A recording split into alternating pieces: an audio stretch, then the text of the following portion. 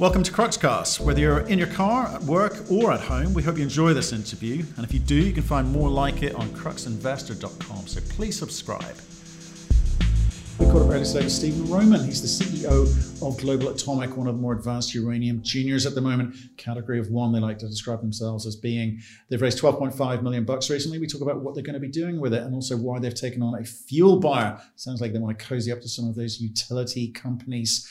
We look to the future and timing of when they can get into production and his thoughts on some of the fun and games in the marketplace with uranium juniors buying pounds in the market. If you want our thoughts and opinions on the conversation, you should go to cruxinvestor.com/club where we discuss them. And you can also find detailed company reports and analysis there. We've got summaries of other interviews that we've done. In fact, all of our interviews, just to save you some time because we know you're busy. We've got commentaries from experts from around the world on a variety of companies and commodities, including our weekly uranium show.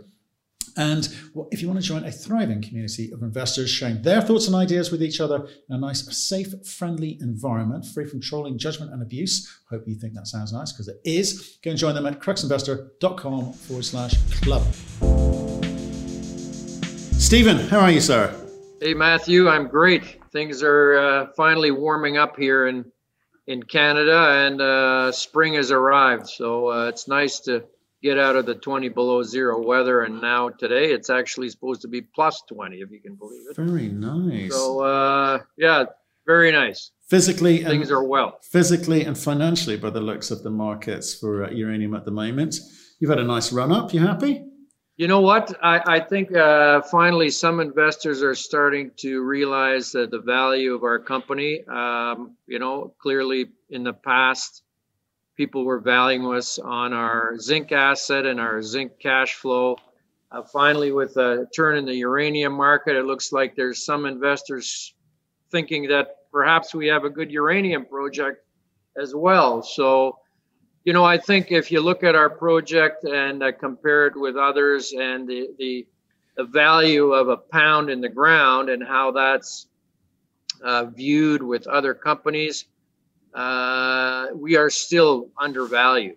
We're probably trading at, between $1 and $1.50 a pound in the ground right now, whereas a lot of companies with projects that are far less advanced than ours are in the $3 to $5 range. So I think there's a lot of upside here yet. And of course, as we move this project forward, get our feasibility done and start building, I think the value will just continue to increase. It's interesting what you say there, and we'll get into the company proper in a second. So it was more sort of hello and how are you sort of part of the conversation. But whilst we're on it, I saw a Cormack report recently, which was, and Cormack and institutions like Morgan Stanley are starting to issue coverage in a serious way, and I get that maybe there's. Some of the analysts are new to this, but the Cormack guy was using $8 per pound in the ground. That's quite a chunky number compared to where you're at. You mean $8 a pound in the ground? Yeah. Yeah, for which companies? I think that report was specifically for was it Energy Fuels I was looking at specifically? I'm not quite sure. I know the Cormack report. They just came out and started picking up coverage on Global Atomic, so that's great news. They were involved in our recent financing as well. And of course, they had a whole range of uranium companies there. They had a chart in their report, and we were way down at the bottom with our valuation compared to others. And of course, the big guys, Kazatomprom, Cameco, they're way up there with, probably $10 a pound in the ground. But, the real junior developers are down at, 1 or 2. I think we're past that now, having reached to full permitting and completing our final engineering. So, we should move up on that scale. Well, like 235 is not too shabby, really. We should talk about what you've been up to since we last spoke, which we will do in a second. But I just want to talk about some of the macro things which are going on out there. Get your view. You've been in the uranium game a long time. We've seen Denison, UEC, and Boss raise money to go and buy pounds, soak up pounds in the market. I'm not quite sure either whether it's an investment basis or in the hope of trying to get utilities to move a little bit quicker than they are. What's your take of it? You know what? I guess the bottom line take is that their pounds are more expensive to produce than what they can buy them for right now in the market. They also want to leverage those pounds because, of course, they don't know when they'll be able to get into production. They think the uranium price is moving higher, so why not have a few pounds of inventory that they can use as an asset on a financing to build their mine. Us, on the other hand, the current price is double what our production cost is, so it makes absolutely no sense for Global Atomic to be buying pounds. We can produce them much cheaper with our own production. So, you know, I just view this as something that a few companies are doing that feel that their purchases of pounds are going to help them in the future for financing. So essentially, they're playing the arbitrage game, what they can buy it at today and what they might be able to sell it at in the near future. Exactly. I'm interested in what you say. So that's an arbitrage investment basis, or it gives people permission to have conversations with utilities earlier than they would. Or they don't believe they're going to get into production themselves anytime soon. And if they are, it's not going to be at a price that they're going to be able to sell to the market economically at. One of all of the above. Is that what we're saying? Yeah, one or all of the above. Right. Exactly. Right. Exactly. Like I can't imagine, raising money from investors and then turning around and buying a whole bunch of pounds. I mean, we have a 250 million pound deposit right now with a very high grade and low operating costs. So for us, that would be a silly thing to do. Because you think you will definitely get into production? Oh, there's no doubt about it. There's no doubt about it. We're moving ahead. We've got field work going on now. We've got heavy machinery on our site, digging pits and testing ground conditions for the locating of the plant, the tailings, the town site. All that's ongoing right now. We're doing geotech drilling to finalize our mine plan currently. And, the feasibility is on track to be completed by the end of Q3. So, this thing, we should be actually there moving dirt, building the town site and the mine infrastructure by Q1 of 2022.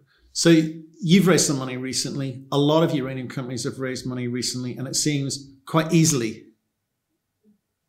Was it easy? Yes, it was definitely not a big struggle to raise some money in this market, which is great. Uranium finally seems to have turned the corner, and we were well oversold. Of course, the syndicate had a top of 10 million with an over allotment provision that bumped us up to 12.5. That was fully subscribed in the first day. Okay. So, it just provided us with additional capital on the balance sheet. There was a lot of, let's say, discussion on doing a lower price financing. We said, no, we're not interested in financing at a lower price. So, we thought $2 was a great price based on the fact that the previous one was at 60 cents. So all of our investors, I believe, that were in on the 60-cent round, they supported us on the $2 round. So that just shows the commitment to the company and, the fact that they really believe in this project. Looking at the price that some of the Aussie companies have raised, that up to 25%, 12.5 down to 25% type discounts needed to kind of get it over the line there. So what were the terms of yours again? It was a $2 unit with a warrant at $3, and we basically did it at about a 3 or 4% discount to what it was trading at. I think we were trading at 210 or 215 at the time. So a very small discount. Okay, and so do you think that's like North America is more confident in the uranium story, or is it just the fact there aren't that many players and perhaps some of the Aussies were in a different position to you? I mean, why do you think there's that disparity in terms of the discounting component applied? Well, that's a good question. I really think that people think that since we have a fully permitted project, the risk is much, much less on our project. And so they're willing to pay almost a no discount. So, that's what I would say. I mean, we've eliminated a lot of risk on this project. Right. When we've spoken in the past, you've talked about no real desire to go and raise capital. You thought you might be able to kind of muddle through, as it were. So why go and raise this amount of money? What are you going to do with it? Well, first of all, I don't think I would have ever said that we'd muddle through it because we do have a cash flowing asset. And we're one of the few junior developers that has a cash flowing asset. Zinc, by the way, is at $1.30 a pound right now. But we're running at capacity in Turkey. So, no, we're not muddlers. But you know what? To strengthen the cash on our balance sheet, to allow us to start a couple of other programs at site, which includes all of this geotechnical work, the pitting with the excavators. We're going to be announcing some other projects on site here in the coming months. So, you know what? We just wanted to expedite the whole program and accelerate the development of the project. So, but tell me more about what you're doing, because obviously COMINAK is closing down, literally in the process of closing down over the next few weeks. It's shut and gone. There's a lot of infrastructure. There are roads. There's all sorts of infrastructure which you could take advantage of. Where are you in discussions with Orano? Well, Orano, of course, we have that MOU that we signed with them to truck ore from DASA to their Sommer plant. So we're still in discussions with that. We've just finished a pilot plant study that we announced recently. It was a program that was started last summer, and we had very good results, much better than what we expected in our PEA document we released last May. So at the moment, Orano would like to also test some samples at their Sommer plant to make sure that, basically they can process it there. We don't see any issues, but, it's a matter of dotting the I's and crossing the T's. Obviously what we're doing right now is we're moving ahead to have a standalone project. So we view a potential shipment of ore as a value opportunity. We want to build a standalone operation with our own plant, and but we like to keep all of these options open to us. Right. So that is still in the works. Okay. So how do you move from PEA last March through to production? You've got a bunch of studies you've got to work your way through. You've got enough capital to get through to where? Deliver a PFS, deliver a feasibility study? Okay, so on the PFS side, the pre-feasibility study, what we've done between 2018 and then of course 2020 PEA, we did a PEA in 2018 as well. That took into account some different mining options, including open pitting. We've done a number of other trade-off studies between the May project and where we are today. So this is effectively is a PFS level. So we're moving right into a definitive feasibility study now, which should be done in Q3, by the end of Q3. And then, we have to put a project financing together and move into construction phase. Right. So given the price of zinc and given you're running at full capacity in Turkey, when do you start having conversations about leveraging that annuity stream of cash, which you're going to, I assume soon to start being paid out on? And is that the way you're going to finance this project, the equity portion of this, the debt portion of this? I mean, how are you looking at it? Well, we're looking at various options, Matt. So, obviously the cash flow from the zinc could help us leverage some sort of a financing so we can reduce any kind of equity dilution. The typical bankers are going to want 25 or 30% equity. We may be able to do that with quasi equity. We are in discussions with a number of groups now on financing the project. So, we have probably, I would say, over the next 3 months, we would have more clarity to the market how this is going to happen. But I can't really talk about all of the initiatives currently. Okay. And I look at Turkey at the moment. Turkey's been sort of bit hit and miss politically with some of the decisions being made by Mr. Erdogan, most recently of which is removing their world banker. What's your take on this? Is it business as usual? Or is this just norm for working in Turkey? How do you view it? Well, right now, of course, it hasn't affected our business at all. So, we're running very well there. Of course, all of our local costs are in Turkish lira. We get paid in US dollars because all of our concentrates are shipped out of Turkey to Europe.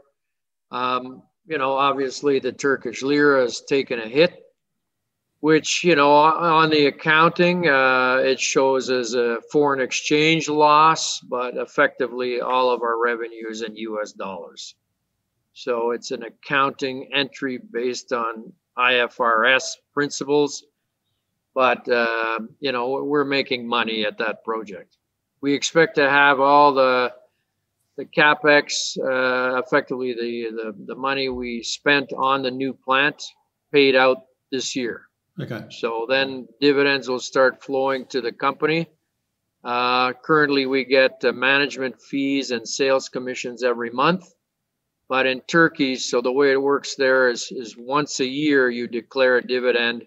The capital or the cash that you make accumulates during that year, and then you get it in one payment after an AGM. Right. So effectively, cash flow that would be free cash flow for us made in 2022 would be paid to us in April of 2023. So it's always 1 year in arrears. Okay.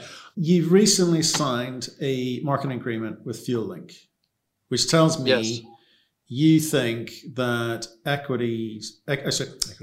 utilities are going to want to be talking to you soon, or you're going to want to be talking to them. So what is that right?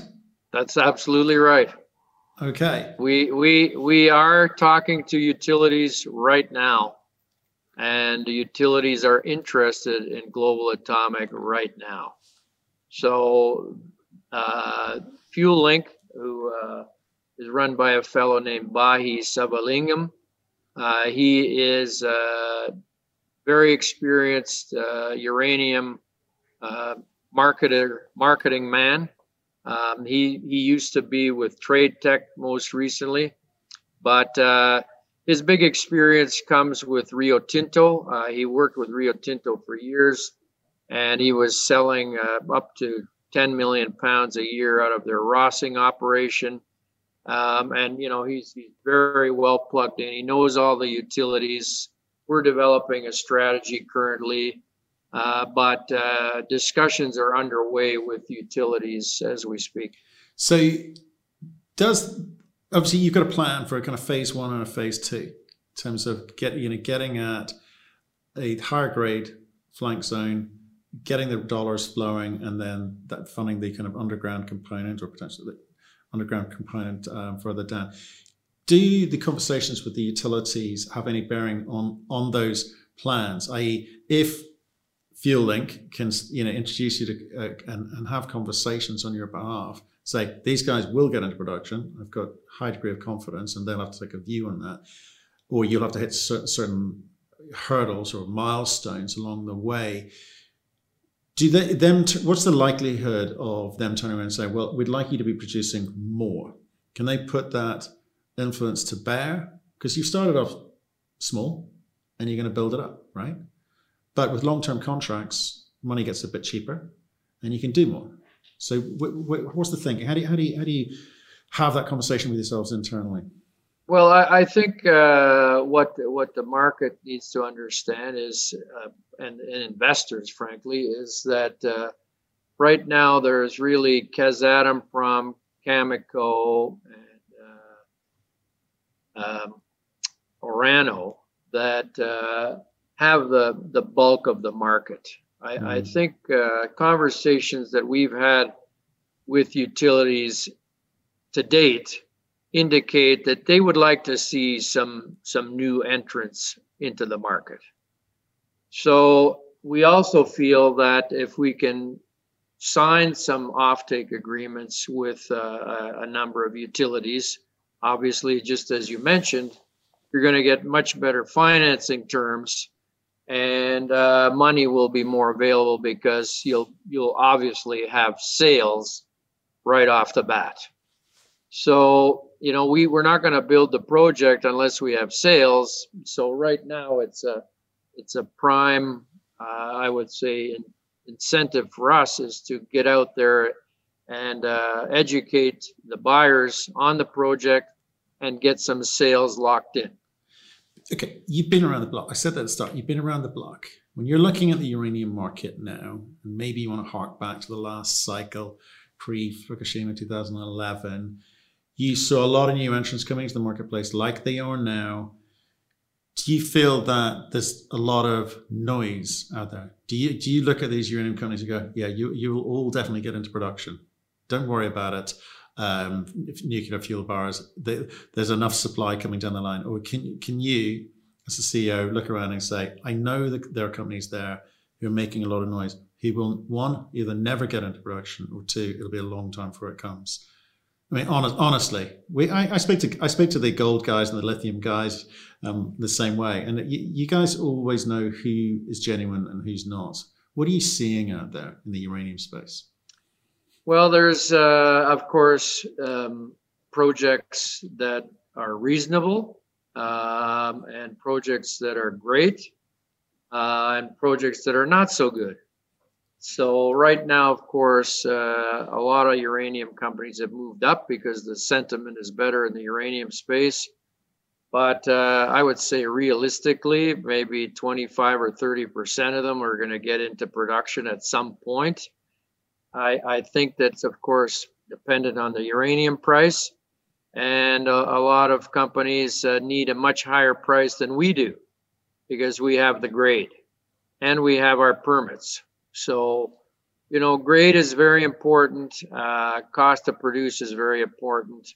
And of course, the permitting is very important. So right now, there's some good assets out there, but I think it'll be a long time before they get permitted. We've already passed that hurdle.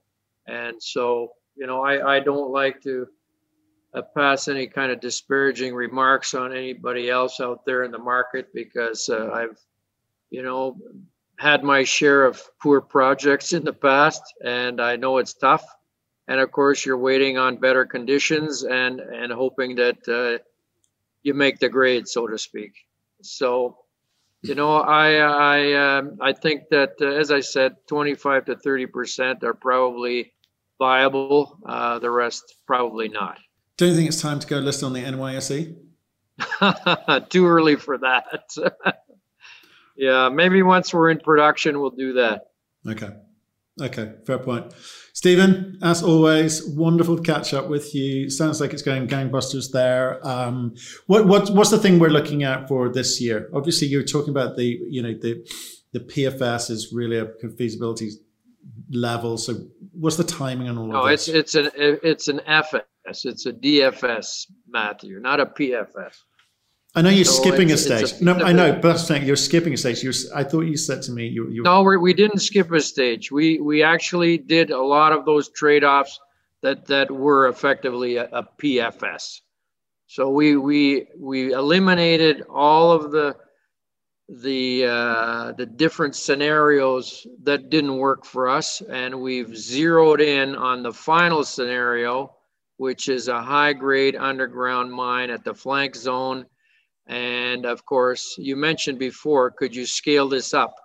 Yes, if the demand is there, we could definitely scale it up. We chose 1,000 tons per day and producing about 4.5 million pounds a year, because we felt as a new entrant to the market, it's the amount of uranium that we would be able to sell.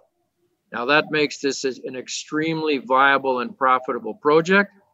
But you know, if the demand is there for 6 million pounds a year or 8 million pounds a year, we can ramp this up to that level.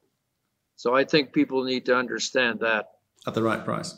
Yeah, no, well, even at today's price. I mean, as far as we're concerned, we don't need a higher price. We're moving ahead. Okay, brilliant. Stephen, thank you so much.